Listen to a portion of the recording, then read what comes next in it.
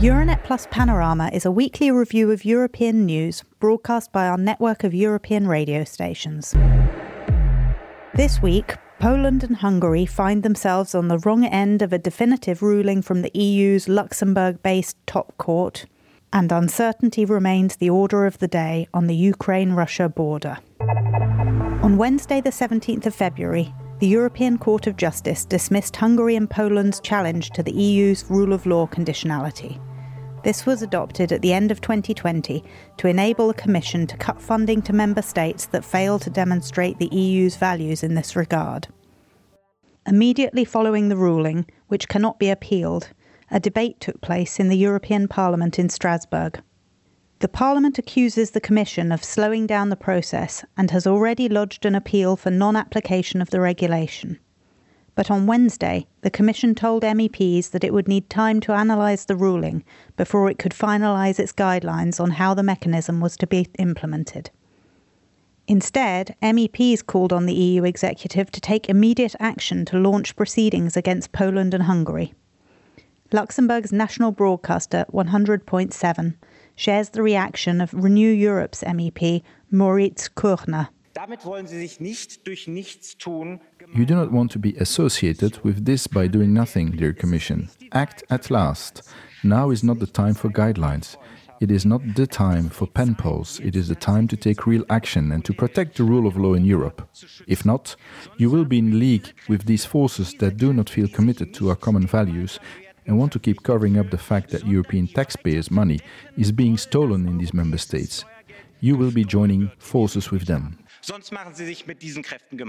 And within Poland itself, despite the clampdown, there are still judges who are prepared to stand up for what they believe in. As Igor Tuleya, one such judge who was suspended for continuing to refer to EU law, told RTBF. Wywołać ten efekt mrożący. No i stąd te zawieszenia, żeby pokazać, że jeśli będziecie... The authorities' aim is to create a paralyzing effect in the judiciary. Hence these suspensions that show what will happen to you if you do the same thing. But despite this, there are still judges who continue to apply and refer to European law. They are the next ones who will be threatened with the guillotine. By contrast, the ruling has been met by outrage in Poland's corridors of power, with a spokesperson for the Polish government claiming that Brussels is showing a dangerous tendency to go beyond the limits of the EU treaties. Law and Justice Chair Jarosław Kaczyński used particularly strong language when discussing the decision with Polski Radio. He claims that use of the conditionality mechanism constitutes abuse and fraud on the part of the EU authorities. Dzisiaj w Unii trwa proces, któremu się przeciwstawiamy, proces ograniczenia czy wręcz eliminowania suwerenności państw, które są członkami Unii, ale... A process is underway in the Union today that we oppose. The process of limiting or even eliminating the sovereignty of member states. But all of this is controversial. I don't want to use the term fight here, because you shouldn't fight each other in the EU, but such a definition would not be far from the truth here. The rejection of this complaint was very predictable, especially after the Advocate General's statement. But it was pretty obvious even before that. We are faced with a tension regarding our legitimate expectation of continued support from the Union, as we are rapidly approaching the point of being a net contributor, although there is still some way to go.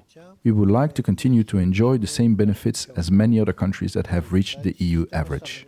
Korzystało wiele innych państw, które już dzisiaj ten poziom 100% przeciętnej Unii Europejskiej osiągnęły.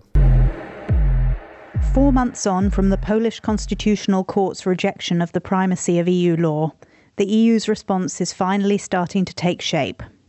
Michał Wawrykiewicz, a Polish lawyer who advocates for judicial freedom, expressed relief to RTBF that the EU was finally taking concrete action. The Commission always expressed the concern, serious concern, more serious concern, but finally they took the step, fight the motion to the European Court of Justice to issue penalties. So now they are moving forward with the conditionality mechanism. They stopped the recovery fund for Poland. Those are very real steps showing that finally Commission said enough is enough.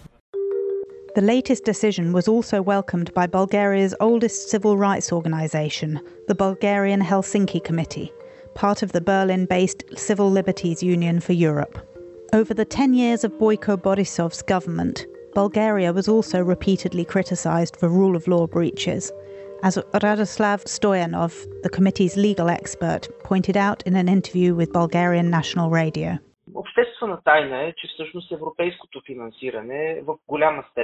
It's an open secret that some right-wing and far-right regimes, including in Poland and Hungary, are supported by EU funding. In fact, this mechanism will discipline them, because the inflow of European funds will already depend on it. This includes Bulgaria. We know that much of the corruption at the highest levels of government also relates to EU funding. So this will be very important for access to such funding. And it covers not only basic human rights and non-discrimination, but also fundamental rights, such as the rights of the accused and defendants in the criminal process, which suffered many violations by the Bulgarian authorities, especially by the prosecutor's office. But do not.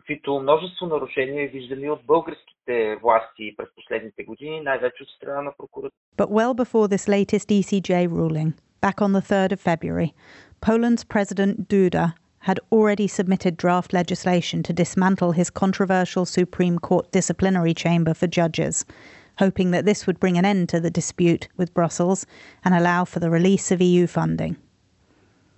Mariusz Antonowicz, a lecturer at Vilnius University's Institute of International Relations, thinks that it was the wider geopolitical context that lay behind Duda's preemptive decision. Antonowicz was speaking to Žinių Radijas.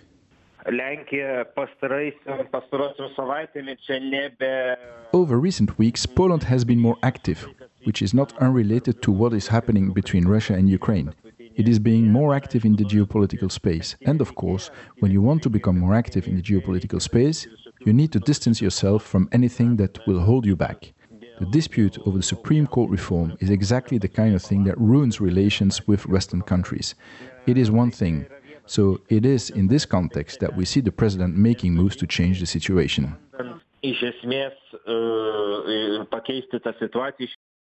But Duda's bill has been slammed by the country's Justice Ministry and numerous judges, who argue that it does not solve the key problems outlined by the EU and will cause chaos.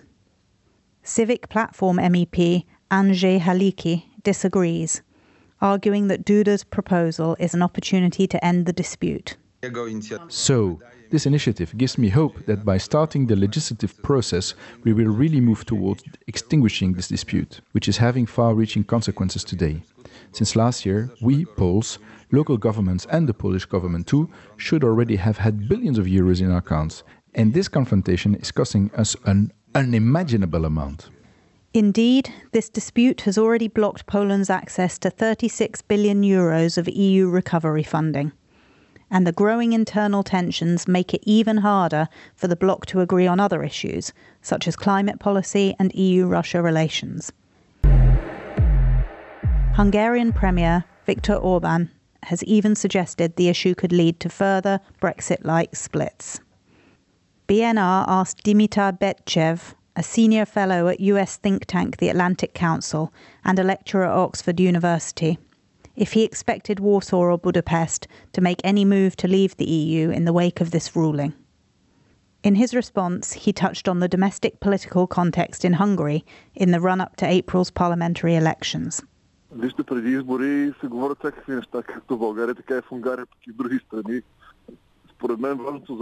Look, before an election, all sorts of things are said in all countries. In my opinion, the most important thing for Orbán is that the EU, and especially EU funding, is a major driver of the Hungarian economy. I don't believe this threat to leave the EU, because that would mean shooting himself in the foot, as I say in English.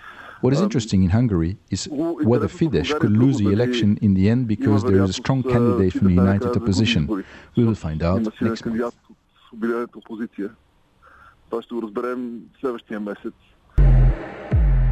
Ukraine is, of course, still topping the news this week, with many commentators asking the big question, what if this potential invasion actually comes about? If it does, the EU is looking at receiving an influx of Ukrainian migrants. But are we prepared for that eventuality? Well, it seems that a number of Eastern European countries are putting plans in place, with some Polish towns already listing vacancies and Romania considering refugee camps. In Brussels, we are also preparing for a range of scenarios, insisted Commission spokesperson Dana Spinant. We have been working on preparedness in a wide-ranging sense, covering all possible aspects which could unfold should the situation further escalate. And indeed, migration and refugees is one of the areas which are covered by our preparedness efforts, but there is nothing specific and in detail that we can share beforehand, just that we will be ready for anything that happens in this area and in others, and we will work very closely with our member states in order to provide the operational support that will be necessary at any stage. Following a suggestion by Moscow that it would be gradually withdrawing troops from the border, a semblance of calm has descended in Ukraine. But, as Estonian journalist Mikk Salu told Estonian Kuku Radio on Monday, the 14th of February, people there are still holding their breath. Ukrainas on kohapeal pigem nii, et olukord on rahulik. Ma arvan, et enamus In Ukraine, the situation seems to be fairly calm now. Most people do not think that there will be a war. We do not talk about it. We do not think about it. People go to the shops, go to work. There is no panic buying. The exchange rate remains stable. In fact, we forget that Ukraine has been at war for 8 years. There is a low-intensity war underway in the Donbas region. They are constantly receiving news of it. Someone is shooting somewhere, someone is dying. This has created a context where people are used to the story of war here. The EU representative in Ukraine, Mati Masikas, said he would stay here. In fact, Estonian politicians and diplomats are upset that some Western countries have asked for their diplomats to be repatriated. What signal would it send to Ukraine for them to escape in this way?